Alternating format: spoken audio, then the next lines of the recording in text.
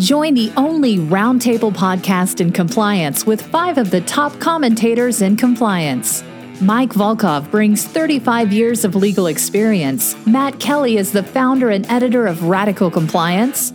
Jay Rosen is Mr. Monitor who knows his way around the culture of compliance. And Jonathan Armstrong, a partner at Cordery Compliance in London, rounds out this top group of compliance practitioners. Check out the rants and shout out at the end of each episode. Hosted by Tom Fox, the voice of compliance. Everything Compliance is a production of the Compliance Podcast Network. In this episode, we take a deep dive into the Novartis FCPA and False Claims Act settlement. Mike Volkov looks at the false claims settlement. Jay Rosen looks at the cost of recidivism, as Novartis is now a 2-time loser under the FCPA. Jonathan Marks considers accounting fraud in China and how that's tied into the FCPA.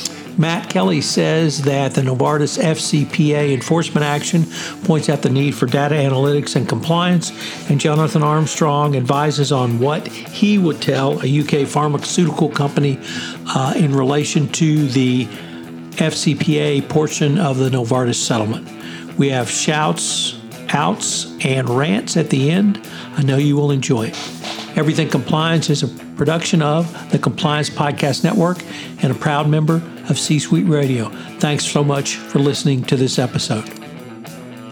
Hello, everyone. This is Tom Fox back again for another episode of Everything Compliance. We have the full quintet this week: Jonathan Armstrong, Jay Rosen, Jonathan Marks, Michael Volkov, and Matt Kelly. We are going to take a deep dive into the Novartis imbroglio. We are going to start with Mr. Rosen. So, Jay, what do you see in this matter? Thanks, Tom. So just to recap the numbers and what happened, pharmaceutical giant Novartis AG and 2 subsidiaries agreed on Thursday, June 25th, to pay the DOJ and the SEC $346.7 million in penalties and disgorgement. And this resolved FCPA offenses in Greece, Vietnam, and South Korea. In the administrative order, the SEC charged Novartis with violating books and records and internal control provisions. The Swiss pharma giant agreed to disgorge $92.3 million plus pre-judgment interest of $20.5 million. Novartis made over $92.3 million in profits.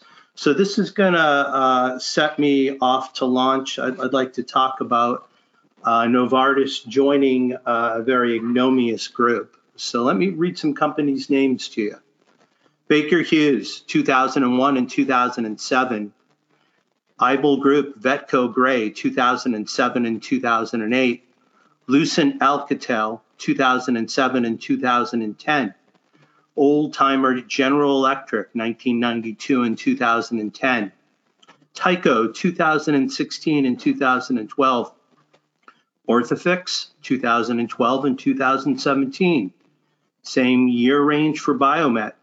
Tom's favorite Halliburton, 2009 and 2017. Stryker, 2013 and 2018. Technip, 2010, 2019. And Novartis, 2016 and 2020. 16 companies. What do they have in common? They're all FCPA recidivists, 2-time losers. 7 of these companies have received this second strike since 2017. So how does it continue to happen? I'm sure they hired the best attorneys, engaged the most dedicated and brightest forensic investigators to help them uncover and discover where they went wrong. They wrote the best ethics and compliance program and trained their global workforce to the ends of the earth that this would never happen again. But unfortunately for these 16, it did.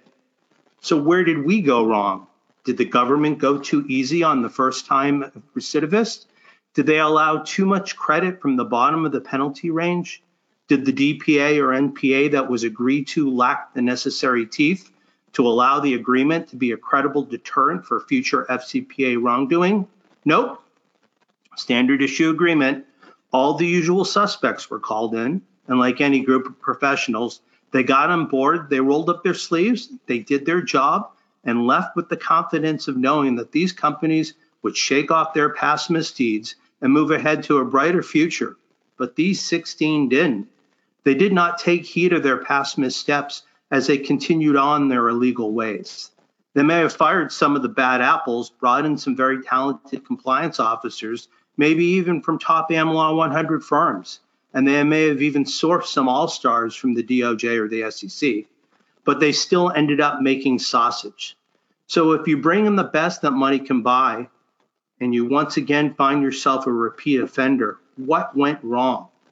They say that the definition of insanity is doing the same thing over and over again and expecting a different result. But there's one key concept I have not yet mentioned yet: culture. Everything enumerated to this point involved outside changes being brought to bear on a corrupt and broken infrastructure. But none of these changes seem to have made one iota of a difference on how the company behaves moving forward.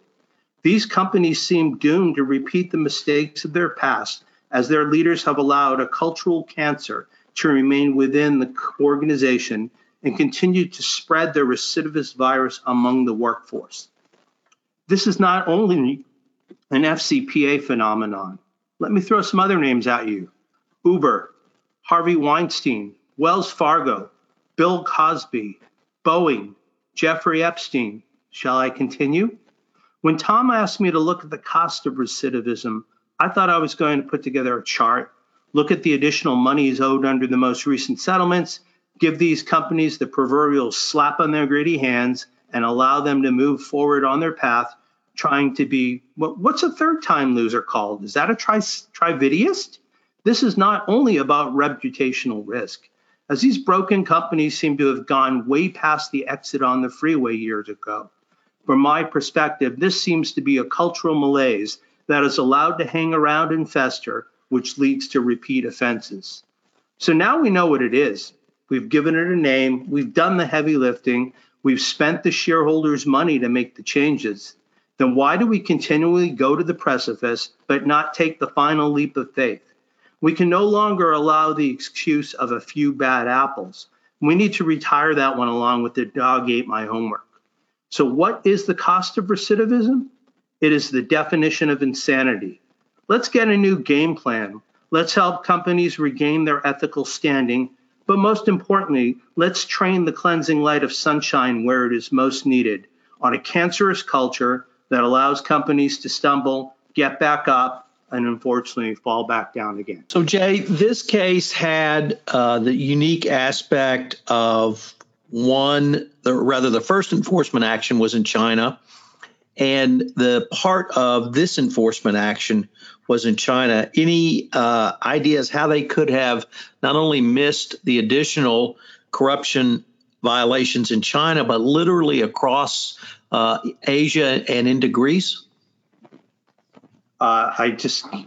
It seems to defy logic that if you have the scheme that happens once in one geography and it gets repeated again, it's got to be willful blindness because I don't know how you miss something as clear as daylight.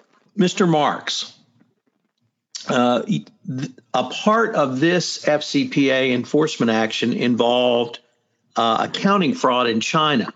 It was interesting that we rarely see this type of accounting fraud co-joined to an FCPA enforcement action. From your forensic audit perspective, what did you see? It's kind of interesting. I think there was, I can't remember where the statement was, but I think it was poor internal control emanates fertile soil for malfeasance. I think that was one of the quotes somewhere. And I think what we need to really start to realize is that internal controls and accounting are really symbiotic. And, you know, when you start to look at Alcon and the agreements, the equipment financing arrangements that they had, I think they called them EFAs, and the aggressive sales tactics. I think Jay mentioned culture, but, you know, those types of things are kind of interesting to me from an accounting perspective. You know, revenue recognition is certainly something that if you're an accountant today and you study all the frauds that have happened over the years, the financial statement frauds, it's certainly one of the top things that certainly shines through. So from a risk perspective, I'm kind of interested to see which I don't think we have sort of insight in. But I'd be really interested to see what their fraud risk assessment looked like. I'd also be interested to see what the auditors classified as fraud risk as well, and how they design their procedures. The other thing I would really love to see is the pre-acquisition due diligence of Alcon and sort of the post-acquisition integration plan there. The one thing that I think, the focus on accounting is great, but, there's an old adage in investigations, follow the money. What I keep seeing in some of these cases, and it's kind of interesting, is, and I think we need to sort of shift a little bit here, is yes, follow the money. That's really important, but also follow the people. I keep talking about, and I've said this for years, bad apple, bad bunch, bad crop. Did they really assess culture properly? Were there bad apples there?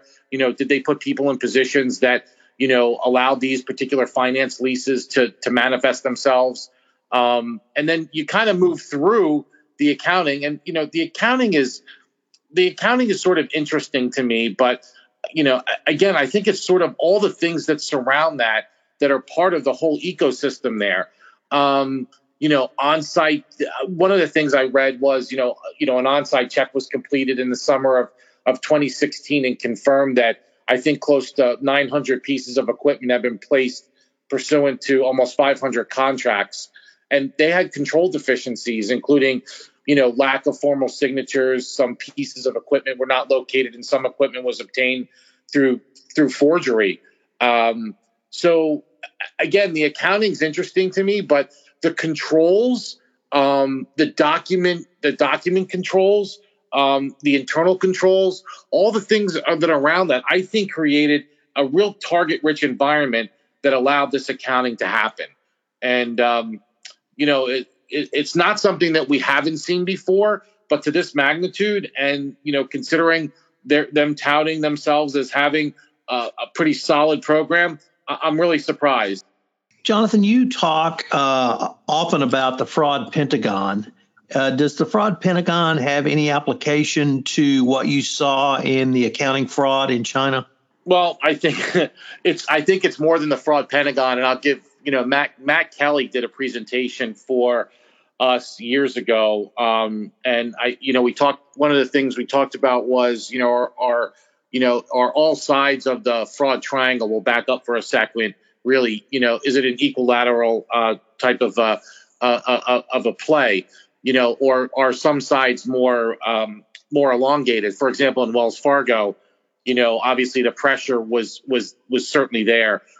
When you look at the human elements of certain things here, again, looking at the people aspect of this, or the human element of it, when we look and gravitate from the triangle to the Pentagon, and we add the two components, which are competence and arrogance. Competence being the ability to, for people to override internal controls and able to socially control the situation and sell it to others. I think that does come into play here a little bit. I haven't analyzed this to any great extent and have not done the investigation, so I really can't comment. But the arrogance here is something that's really interesting too. And that piece where, that hubris comes in, and that internal controls simply don't apply to those individuals that are in certain key positions, as well as the thought that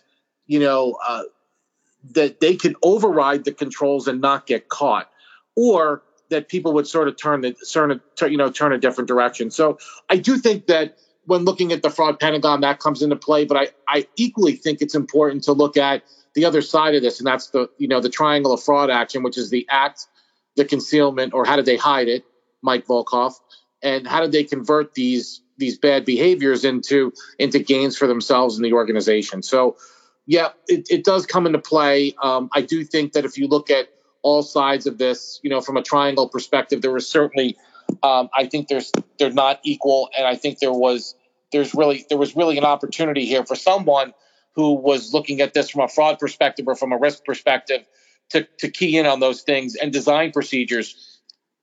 I don't think there's, and correct me if I'm wrong, where's internal audit in this process? I don't see any mention of internal audit in here. Maybe I'm wrong, but I don't know where internal audit was. if you're going to look at, if you're going to look at sort of the other things that they did from a monitoring perspective at a management level, where were they? Where was the board? It's kind of interesting. I mean, we learned from the Caremark case, right, that the board has not only needs to have an understanding of what's going on from compliance, but really needs to kind of reach over and figure out, is the compliance program really effective? Do we have adequate resources? Things of that nature. I just don't know about this. I think that there's a lot of writing about this now. I'm curious to see what winds up coming out related to Novartis in the next months and probably years. Matt Kelly, you had the great foresight to be the first commentator to write about this case and really break this story. And you were also the first to write about the data analytics component and how you saw that issue that has become more of the forefront now. What struck you about the data analytics part or the lessons learned around data analytics from the Novartis case? Well, yeah, I did. Although before I get into the data analytics, I just want to pick up on one point that Jonathan Marks brought up, where he was talking about management override of internal control. That is always a very real threat for these sorts of frauds and misconduct that we see. And it drives home the point yet again that I think we should all remember. Number one, management override of internal control is a perfectly fine thing unto itself, but it must always happen in the full light of day where it is properly documented and the manager overrides it where everybody can see what's going on and say, all right, even if I disagree with that, he or she is the manager, they get to do it, but I've seen it. And when you have management override that is not documented or not fully exposed and happening in secret, that's when you get this sort of nonsense that goes on. That said, about the data analytics, what I had done when this story broke, I took a very close look specifically at what Novartis had been doing in Greece, where the Greek executives there did something that really is not that innovative for for bribery schemes, especially in the pharmaceutical industry, where they showered a lot of travel expenses on Greek doctors and hospital executives, healthcare executives, to send them to big, fancy pharmaceutical industry conferences all over the world. And that has been going on for years. And we should stress that actually simply sending a doctor that maybe you are working with on a research project, and then you want to send that doctor so she or he can present their findings at a conference, like that is not illegal per se. It is not even illegal if that medical professional comes from a country like Greece, where they are government executives or government employees, and therefore they're foreign officials, and we have all the FCPA risks. Like, you can do that. It's not necessarily wise, but that is what Novartis executives in Greece were doing. And, you could say that, yes, this government healthcare employee is important enough, and we are working with enough of a interesting health project that we want to share it with the world. So we're going to fly them from Athens to Rome or Texas or wherever it might be in the world. And it is legitimate business expense that we're going to be able to do. It's a bona fide business transaction, and it's worth it. Here's all of our documentation. That's fine then. You haven't violated the FCPA. But of course, in Novartis' case, that is not what actually happened. They very clearly, these executives, saw these investments, that was the exact word they used in their emails, these investments in medical professionals. We were going to shower them with travel expenses, whisk them all over the world. I think the average cost was $6,000 or $8,000 per executive. No, wait, $6,000 per doctor sent for various conferences that they were flying these people around to. They saw that as a investment in the doctors, and then the doctors would prescribe more of their eye treatment medication, which is Lucentis. And my take on this was, think about what really happened here. What did Novartis executives know? Well, they all knew which doctors in Greece were prescribing Lucentis the most. And every pharmaceutical company would be able to tell you which doctors are buying the most of our medicine. If you don't know which doctors are buying your medicines, say if you are selling opioids, you are in deep trouble with federal regulators. You always know that, and pharmaceuticals have always known that for years. Who is buying the most of our product and for what reason? So the marketing teams, the product sales teams would know who's buying the most of our drugs. The marketing teams would know who are we spending this money on to whisk them to various conferences. And for the compliance officer then, in those two piles of data, that's your data analytics, to be able to look at those two things and see, could I cross-reference this? And could I see whether over the course of 4 or 5 years, the company has been spending more and more money on this particular doctor to travel around the world, and then he or she is prescribing more and more of our product. And if there's a correlation there, now you can see, well, why is that? And maybe is there a risk there that we should investigate, which is exactly what Novartis should have done. That was the subject of my blog post. And I got a little bit of a pushback from some compliance officers when I posted that, saying data analytics would not necessarily have told you about this misconduct. It wouldn't have uncovered the misconduct. The really damning stuff was in the emails and in the notes and the minutes of sales team meetings, where they specifically laid out ROI calculations for various doctors. And if the doctors aren't prescribing more, please tell them we're going to turn off the travel kitty and you won't be able to go anywhere. Like, the smoking gun was definitely in the emails. And a couple of people said you need access to those to really be able to root out the misconduct. That's true. My point is more that data analytics helps you understand where you should go looking next for more specific sorts of questions and risks that, seems like something weird is here. Here's an unusual correlation that's worth looking into.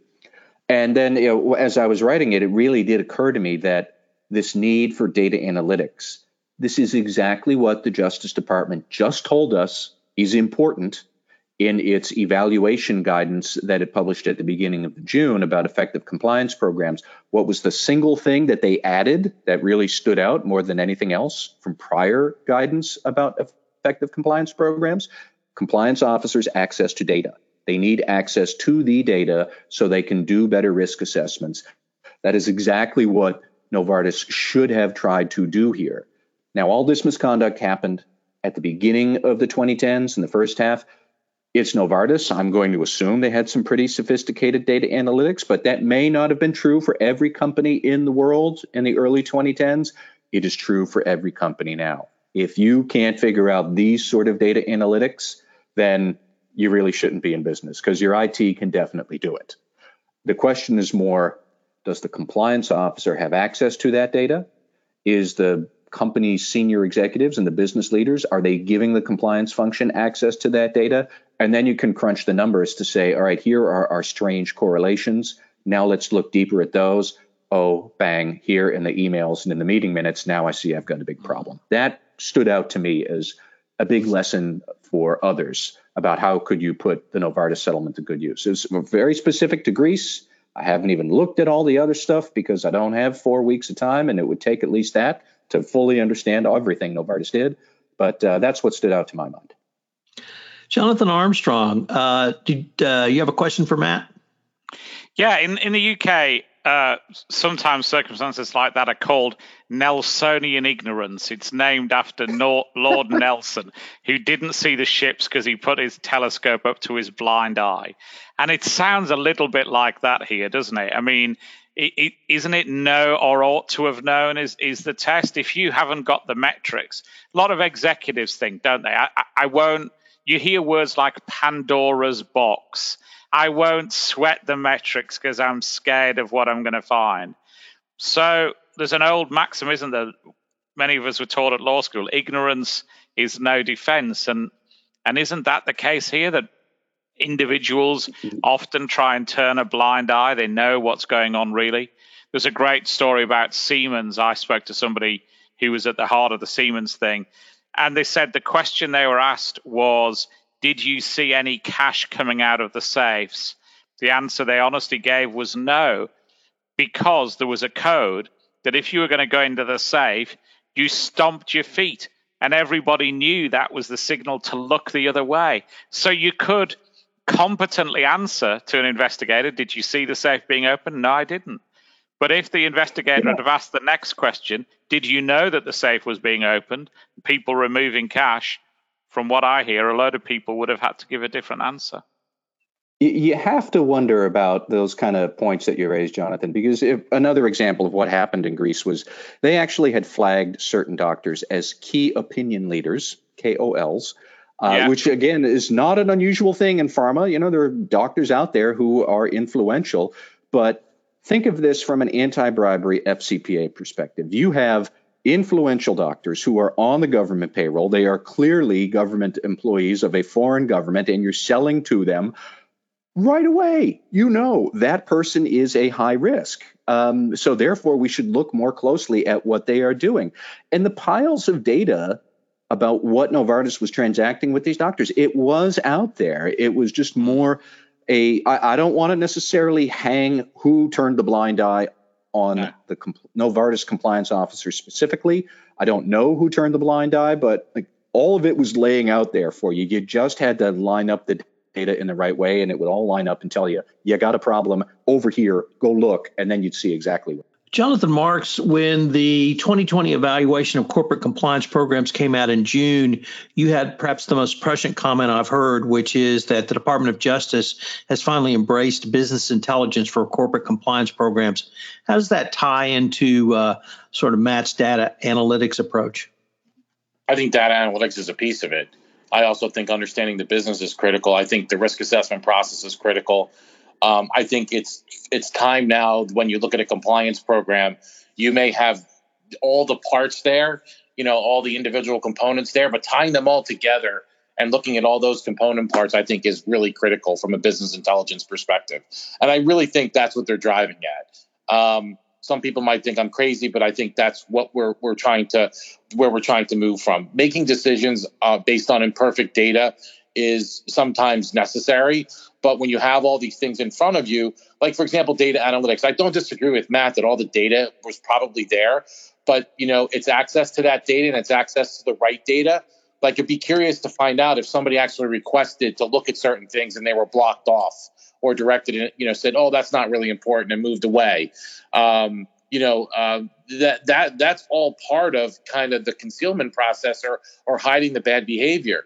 So, I really do think that if you're going to start to consider yourself to be an organization that has a robust corporate compliance program, you have to really take a step back and say, are all the pieces of my compliance program, all the hallmarks that are there, are they all integrated? Do we have the best intelligence that we could possibly get in order to make good and informed decisions? So, Mike Volkov, did you have a comment for Jonathan Marks? I certainly did, Jonathan. One thing I noticed in the EFA analysis in China was that there were internal sort of assessments and then remediation plans that were put out by the auditors, the internal. And the interesting thing to me was, they said right in the government's order or settlement papers was they couldn't get it done in the statement of facts. In other words, you had remediation plans twice developed for fixing the EFA accounting problems. And then all of a sudden, it's like the people who did the audit weren't even listened to. And that to me is, so imagine, let's say that my client can afford to bring in Baker Tilly, Jonathan Marks comes in, finds all these issues, you turn over the report, and the client says, thank you very much, and goodbye. And you doesn't know and doesn't do anything. What was going on there? That's crazy to me.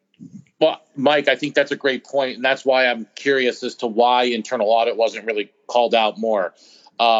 There are, and I have seen this personally and been involved with it from an investigatory perspective, and also from a governance perspective. I know you don't like the word governance, but I'll bring it up here. Yeah.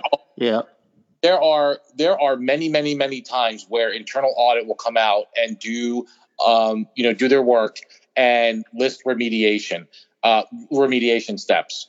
hopefully, those steps are taken and there's a plan in place to remediate those gaps. A lot of times what happens, and the huge failure here, is the follow-up. And it's not picking up the phone and saying, hey, did you implement those remediation steps, or getting a piece of paper back that had a remediation plan where everything's ticked off. It's going back out and looking at and testing for the effectiveness of that remediation. I would love to know if that was actually done. And my best guess here is it probably wasn't. And I think that's why, and again, maybe people didn't want the remediation to be put in, which should have been a giant red flag anyway, at least for, from an audit perspective and from a risk perspective. When people don't want to remediate gaps, to me, that's a red flag. It's a huge red flag. Should have been brought to the attention of the audit committee. And, again, where are they mentioned? Right. And Jonathan, I think that's really an important point, because to me, it creates evidence of a lack of culture if you go halfway and then don't remediate. I've known audit committees that keep track of every step of remediation, and they have deadlines. And if you don't meet that deadline, all of a sudden the board is contacting you. I mean, come on, that's crazy. And here we had that problem. But let me go on to another point here. And I guess you guys are being pretty charitable. I want to join on the Jay Rosen front, because really, I think, take a step back from what we had here. And I'm going to talk about the False Claims Act settlement in a minute for Novartis. You guys are being charitable in terms of data analytics or mission, things that were missed. This is not a case of things that were missed. This is a case where add Novartis to the pantheon of Siemens, General Motors, Wells Fargo, and put them in the Misconduct Hall of Fame, because this was a corporate culture from the top on down that didn't give a damn.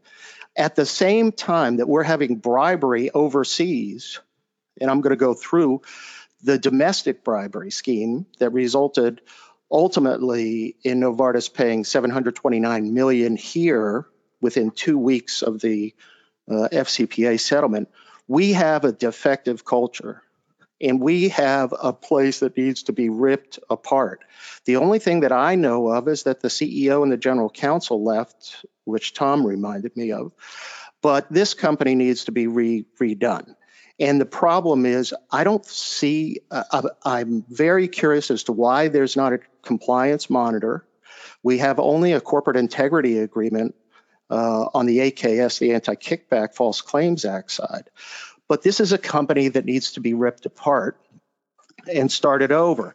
But keep in mind that I know you all know that Donna Bohm, she had called Novartis, the new leader in compliance, because about a year ago, they instituted a new plan for senior management where senior managers were not eligible for bonuses unless they satisfied ethics and compliance requirements. No bonus whatsoever. And she thought that established them as a leader in compliance. Well, little did she know that 2 years later, we'd be sitting here looking at this. And maybe it took 2 years to resolve all those cases. So I just want to take a minute so we had a foreign bribery settlement, and we basically had a domestic bribery settlement. So, and we have top management involved in the United States in directing it and knowing about it. So that to me indicates we're talking about a criminal organization. We're not talking about a business. Compliance, to the extent they operated, were ignored. Auditors, like Jonathan said, to the extent they operated, were ignored. Okay. So really the challenge now is, can they actually ever bring about a culture of compliance? And I'm really skeptical. And, the government sort of pointed to enhancements in compliance, but time will tell in my view. But let's talk about first the Anti-Kickback and False Claims Act. There were two matters that were settled. One was for $591 million, where they paid $591 million, agreed to forfeit $38 million to resolve Anti-Kickback and False Claims Act charges, and they agreed to pay $48 million to settle state Medicaid claims. And this was done. This was all in a scheme which was pervasive for a corrupt speaker program. And a speaker program is usually a way where they pay doctors to speak at events. They hold social occasions around it, but this was just basically as the scheme was known to and carried out with the full support and direction of top management at Novartis's U.S. headquarters. I don't know if those people are still there. But they certainly shouldn't be. So what happened is Novartis hosted tens of thousands of speaker programs and related events as so-called educational events, when in fact they were just paying bribes to the physicians. They paid honoraria for alleged lectures regarding a Novartis medication, but in fact, many of the programs were social events like at restaurants, wineries, golf clubs, other sports venues, with little or no discussion about Novartis drugs. DOJ even, of course, they had to note this, that Novartis held 75 events at Hooters. Of course, DOJ worked that in, of course. Some of the events never even took place, and the physician was just paid a fee, basically to induce the physician to increase prescriptions of the Novartis drugs. And to attempt to provide cover for the scheme, they developed these slides of quote unquote educational material, which they would show at each meeting. But by the way, they would have the same doctors appear at these, invited to these events where they get paid, and then they would show the same 5 slides over and over to the doctors. So they were trying to disguise the real purpose of the event.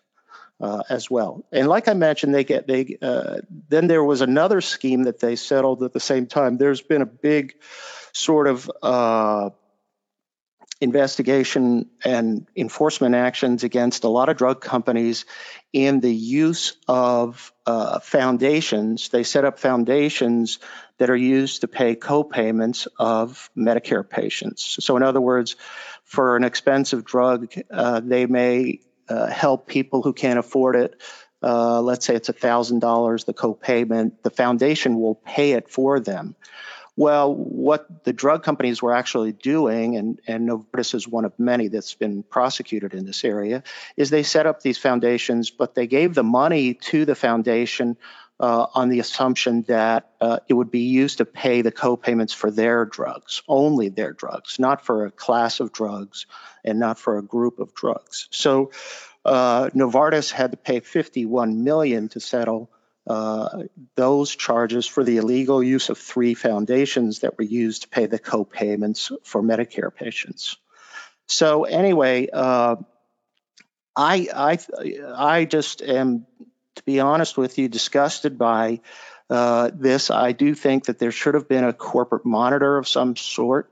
The corporate integrity agreements are pretty good with HHS, and they require each board member and senior manager to sign an annual certification of compliance. But this company needed to have a monitor, and frankly, I would also like to see criminal prosecutions of individuals. And I haven't seen that yet, but it seems to me like Novartis can come in, pay a lot of money, and keep going. But this was pervasive. Everybody knew about it. And the culture, I think, I would like to add to Jay's list, Novartis, and I think Jay's points about culture in the beginning says it all. I mean, we're just looking at damage otherwise. Matt Kelly, do you have a question or comment for Mike Volkov? Well, 2 really, and Mike, you hit on one of the questions I had wanted to ask was if the whole point of the FCPA corporate enforcement policy is to induce cooperation from the company as we pursue individual wrongdoers. So, Mike, as you said, where are the individual indictments? We haven't seen any yet. I would be curious to see, is one going to be forthcoming? But the other thing that I keep wondering about now is we see something like this, are we really just admitting that Novartis is a too big to fail company? If we indicted them or criminally convicted them, they can't do business with the Fed or with the feds, Medicare and Medicaid. So they provide valuable drugs. They are working on a COVID vaccine. We need Novartis around. Even if you did want to dismantle them how? Which other pharmas would buy up which pieces of Novartis? Never mind the fact that Novartis is actually not a U.S. company; it's headquartered in Switzerland. But how are we supposed to treat these companies if they really functionally are too big to fail? And then, even if it is too big to fail, so this is the standard of keeping them alive: is you pay a fine, but there's no monitor. There's not enough here for me to say, okay, they're too big to fail, but we're still really going to take them to the woodshed anyways. This is not enough of the woodshed to me, given what we've seen. Yeah, you make a good point and I'm not literally, I don't want to literally tear them apart, but there needs to be an overhaul here from the board on down. I get that they're a Swiss company, but you're right about the exclusionary impact is that if they were criminally convicted, they would be excluded from participating in Medicare and Medicaid, and we can't have that because it wouldn't be. There are a lot of people that need their drugs in that sense. But at a minimum, look, Siemens, look at the cases where we do have corporate monitors. And here we have an ongoing global bribery scheme, not just foreign, but a bribery scheme that's run by top management in the U.S. And God knows what was going on in Switzerland. Also, I think Tom reminded me that this was the company that paid Michael Cohen a certain amount. What was it, $250,000 or something? And in terms of trying to get his influence. Well, I'm not saying that that's enough to indict them, but where are the people from Greece? You went through the Greece program. Somebody had to be responsible for that, and could have been indicted. I will say this: they had really good lawyers. You had two former chiefs of the FCPA unit representing Alcon and Novartis. So they had great lawyers, but it just seems to me kind of crazy, to me it's a discouraging resolution by DOJ in this situation. I hope the False Claims Act people were talking to the FCPA unit. So, Jonathan Armstrong, from sitting across the pond in the United Kingdom, how would you advise UK pharma clients based upon either the FCPA resolution or what Mike Volkov discussed in the False Claims Act resolution? I think the first thing to say, Tom, is this is depressingly familiar, isn't it, with pharmaceutical businesses? And I can remember when I started doing this stuff about 20 years ago, it was known that symposia like this, trips away, were often a cover for something bad. It must have been, I think, because I'm incredibly old, the mid-90s. I think I was in Eilat in Israel, and the beach was cleared, and we were told the beach had been hired, and it was a pharma company entertaining their French doctors, and it was like the last days of Rome, champagne fountains on the beach, etc., etc. And so we've known about this stuff for more than 20 years.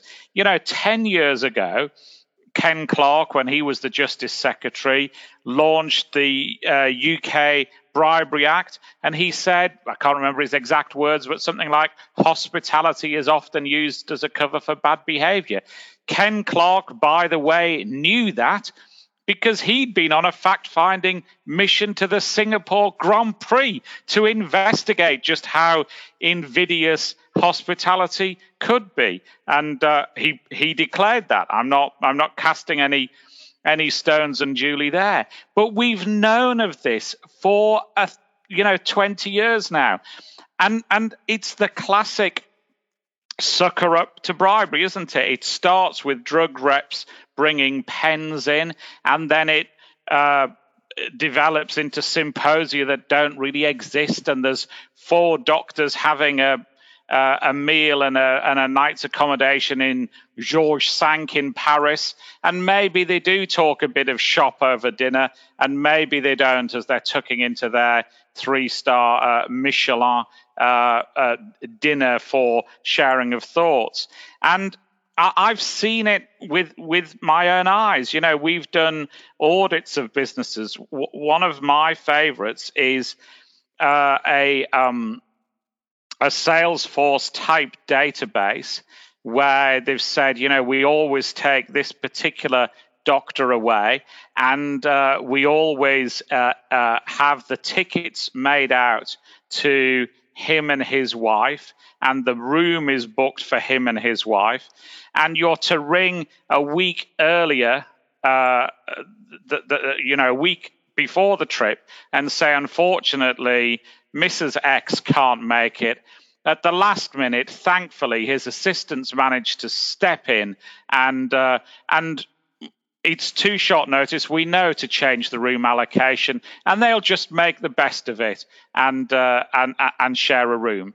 And effectively, it's a dumb thing to pay for a doctor to have a week away in a hot country with someone who isn't his wife.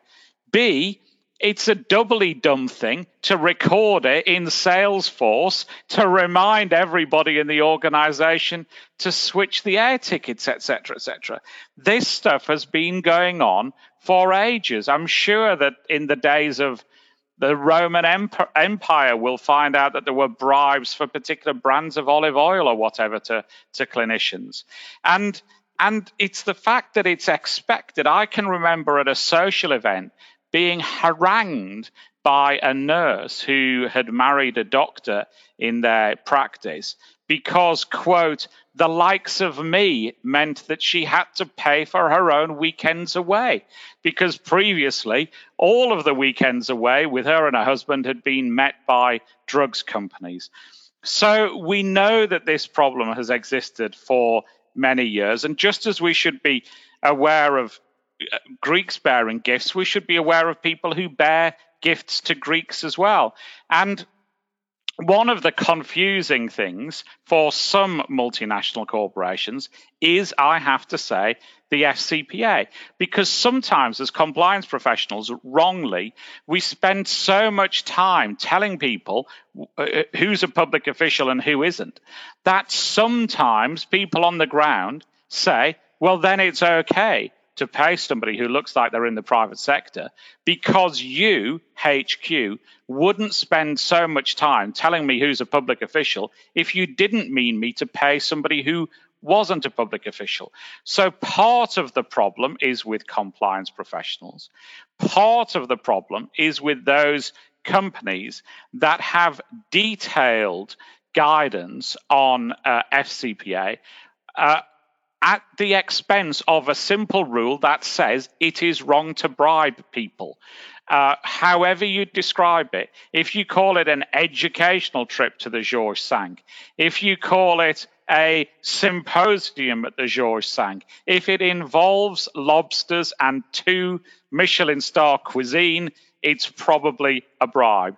So what do you do about it? Well, obviously, you've got to have proper gifts and hospitality records. Obviously, it's a gift if you're inviting the spouse. It could be hospitality if it's a legitimate trip. I agree to an extent that it could be a legitimate trip.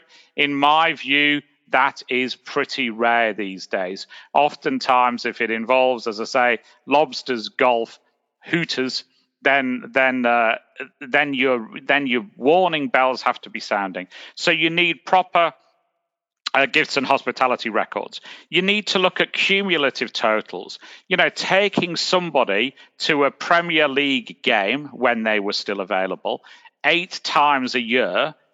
The amount there is 8 times the ticket price, not the ticket price if you're doing that. We've had cases on that in the UK. But you need to look at cumulative totals, not one-offs. You need to look at people deliberately trying to fly under the radar. So if your maximum trip value without passing it up the line is $300, then you need to have a look at the $299, $298, $297 claims from time to time, because that's going to suggest somebody's trying to fiddle the system. You need to look, I think, at those limits. You need to look at the read it in the press test. You need to drum that in to all of the people in the organization. Would you be comfortable defending this if you read it in the newspapers? If you were the one fronting the press conference and having to explain this, could you put your hand on your heart and say it's okay? And we need people not. This isn't meant to be a political point. We need people with spine to look at that press test, not a presidential press spokesman. We need, as I said, clear policies. We need to do due diligence on acquisition. Jonathan Marks made a really good point there. We can't just turn a blind eye to what we're buying because we're buying market share. If we're buying a problem, we need to know we're buying a problem. We need to deal with it. KOL problems, as we've already discussed, are often trouble. I've seen many of them where they've outsourced the KOL campaign to not a geographical point or a racist point, but to offshore operations. And you've got to look at how the people who are running your KOL program are remunerated if you've outsourced it. Are they getting paid by the number of people they can get to travel to these events? And how are they explaining it? Because if you're paying per head to get somebody to a symposium in a hot country, do you know what? The person who's getting $20 a day in that call center is going to sell it as a holiday and not as a symposium, and that's going to cause you trouble further down the line. You've got to train people better, and too often we're just training the salespeople, and we're training them that they can't give certain things. They can't give cash. They can't sponsor soccer teams. We have to be more granular than that, and we have to say to them, you can't give anything of value unless you can justify it, unless it's objectively justifiable. And again, put that press test back. But then more importantly at all, it seems to me, is you've got to get people's hearts and minds. This is an industry that has got problems. There's expectations from those receiving that they will always receive free holidays for them and their spouses and their girlfriends and their mistresses forevermore. The industry as a whole has got to reverse that trend and shine a light on this bad behavior and sort it out. So for those who may have just joined us, that was not Jonathan Armstrong's rant. That will be following later. But that is going to move us to rants and or shout outs, and we're going to go in the same order. So Jay Rosen, do you have a rant and or shout out for us today? Oh, yeah. I've got some good news coming to us, a directive by the Trump administration that would strip international college students of their U.S. visas if their coursework was done entirely online. This has prompted people to have widespread confusion. To my friend Stephen Miller and to the President of the United States, stop using our kids as human piñatas. This map of the U.S. is red with embers, as the administration calls it, and you are not using my daughters to make a political statement that this country should be opened up. So just stop it. I am taking care of my kids first, and they are not going to school if it's not safe. So, Jonathan Marks. I kind of want to give a shout out to the folks that coined the phrase document, document, document. I don't know whether people really listen to that or it just kind of goes right through them. But I will tell you that more and more and more in the fraud space, where I'm seeing people make judgment calls or, not on a contemporaneous basis, but those judgments and that logic has not been documented. And I think it's really critical for anybody that's listening to today's podcast to really take that to heart. That if you're gonna go through and do something that involves judgment, and accounting always involves judgment. I remember as a kid somebody telling me that there's not one FASB that's ever been written that doesn't involve some form of judgment. And so, when you go through and you document your decisions, whatever they might be, whether it's an estimate or an application of GAAP or whatever, make sure that you document those decisions and make sure you put them in a file someplace, because somebody could always say to you that, you misapplied generally accepted accounting principles, and that happens all the time. But if you have some type of logic that was contemporaneous to those particular transactions or those decision dates, I think it shows that the fact that there was, intent to do the right thing. So that's my shout out today, to document, not only from a compliance perspective, but also from an accounting perspective. Well, we'll certainly accept that. Matt Kelly, do you have a rant and or shout out for us? Yeah, I have what I suppose is a shout out in a roundabout way to Chief Justice John Roberts for the two cases that he led the court to decide just yesterday from when we are recording, both 7-2 decisions that the New York District Attorney can seek the president's tax returns, but the Congress, when issuing a subpoena, must only be able to issue a subpoena for the executive branch according to a legitimate legislative purpose. And I think there was a 4-part test to how a judge might assess a subpoena's legitimate legislative purpose. And I know a lot of people were quick to say that John Roberts upheld the rule of law, which he did, and that case specifically against President Trump and the district attorney in New York, Cyrus Vance. They very clearly said the president is not above the law. He is not immune from criminal investigation. So we all might think this is a big victory for the rule of law. Really consider what the Chief Justice did here. He did this judicial bank shot off the Constitution to give Donald Trump more time to argue that his tax returns should not be disclosed. We're not going to see them before the November election. B, he also gave Donald Trump yet another reason to whine about being picked on to his base, which is a very valuable political thing for the president. He loves to whine about how life is not fair. Now he can whine about the Supreme Court to his base and keep his little 38 or 37% of diehards. So he did two big favors to the president politically while upholding the law constitutionally, and along the way inserted the judicial branch and giving them a right of review over whether or not Congress can issue a subpoena. And I get it that the Supreme Court said this, so it's the law of the land, but I am not entirely clear on, when do judges get to decide what Congress can or cannot do? I thought this was a co-equal branch with the judiciary, not somehow subordinate to the judiciary.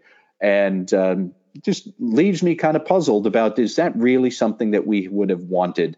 Because now it's going to be in practice until the Supreme Court, I guess, reverses itself, maybe sometime in the distant future. So in a roundabout way, what Chief Justice Roberts did here was really skillful legally and politically and constitutionally. And talk about a masterstroke of action in Washington, D.C. It's nice to see somebody down there has a brain in their head, and I guess it's the Chief Justice. So I don't know that I agree with everything he did, but I'm giving him a shout out for how he did it, because it was pretty skillful. Mike Volkov, do you have a shout and or rant for us? Well, I'm going to jump on the Matt Kelly bandwagon with a couple points. One is I would encourage anyone who's interested in the cases to listen to the argument, because what the sort of liberal bloc, or whatever you may want to call them, was concerned about as well was they started asking questions about, if Congress had this broad power, they're worried that if a Democratic president comes in and the Congress is all of a sudden controlled by the Republicans, could they be looking at broad subpoenas for personal papers or whatever of the president during the time that he's in there? And I thought the fact that they joined with Roberts, there's some people who criticize them for not being more aggressive, but Roberts definitely threaded a needle. And I think the other interesting fact from this term was that Roberts only dissented in 2 decisions, which is a record for a Chief Justice. And the reason I think that reflects is his ability to sort of bring people together. Remember, he was the key vote or the key writer in overturning the DACA rule. And in several decisions here, he was the key sort of influencer and ended up writing the opinion. So he's more than skilled. I also believe that deep down, he does not have much respect for the president and the administration, because he's certainly ready to spank them when necessary. So, I think he's a politically savvy guy, and keep in mind that, what's good for the goose is good for the gander. And I think that there's worry about if Biden were to win, and what could happen if the Republicans eventually got control of Congress. So, Jonathan Armstrong, you've set a high bar for yourself. Do you have a rant and/or shout out for us? I'm going to have a shout out. I'm going to put my rant into context to say that why I care about this stuff is because, of course, it diminishes resource from the healthcare system. It stops people getting treatment, or it makes people get the wrong treatment. So we shouldn't look at these bribes in isolation. They have a meaningful effect on people's lives. So, having calmed down on that, mine's a sort of shout out and a plea for help. I am particularly shouting out to those people who are in transition or not in jobs at the moment. I've made a little bit of an effort to try and look through those people in my network and reach out to them and ask them if they're okay, because it's not fun at the moment, I imagine, to be at home without a job in lockdown. And so to all of our loyal listeners, if you can find it in your heart to look through your virtual Rolodex and pick a couple of people that you know who are out of work, reach out to them via email. They might just welcome a chat. I am going to give a shout out to Matt Keogh. Matt Keogh is the county judge in Montgomery County, which is the county north of Houston. And he gets a huge shout out because after the mayor of Houston canceled the Republican State Convention, which was scheduled to happen next week in Houston, the Republicans were determined to have a live convention, having 8,000 people packed into the George R. Brown Convention Center. County Judge Keogh offered to hold the convention in Montgomery County. And I think that's about as neighborly as you can get. Nothing like 8,000 Magma Hat wearers passing COVIDity around as COVIDiots. So glad our brothers and sisters up in Montgomery County are safe and are going to continue to be safe because they're going to have 8,000 screaming Republicans up there. So big shout out to County Judge Matt Keogh. Gentlemen, this has been a fabulous episode. Got a lot packed into it, and I can't wait to see what we come up with next. Hello, everyone. This is Tom Fox again. I'd like to thank you for listening to this episode of Everything Compliance. The Everything Compliance gang for this episode was Jonathan Marks, Jonathan Armstrong, Jay Rosen, and Matt Kelly. If you'd like some topics explored on Everything Compliance, please send us a message via the SpeakPipe button on the Compliance Podcast Network. I hope you will join us again for our next episode of Everything Compliance, where the gang will get back and look at topical issues relating to compliance and ethics. Everything Compliance is a production of the Compliance Podcast Network and a proud member of C-Suite Radio. Thanks again for listening, and we look forward to visiting with you again in our next episode.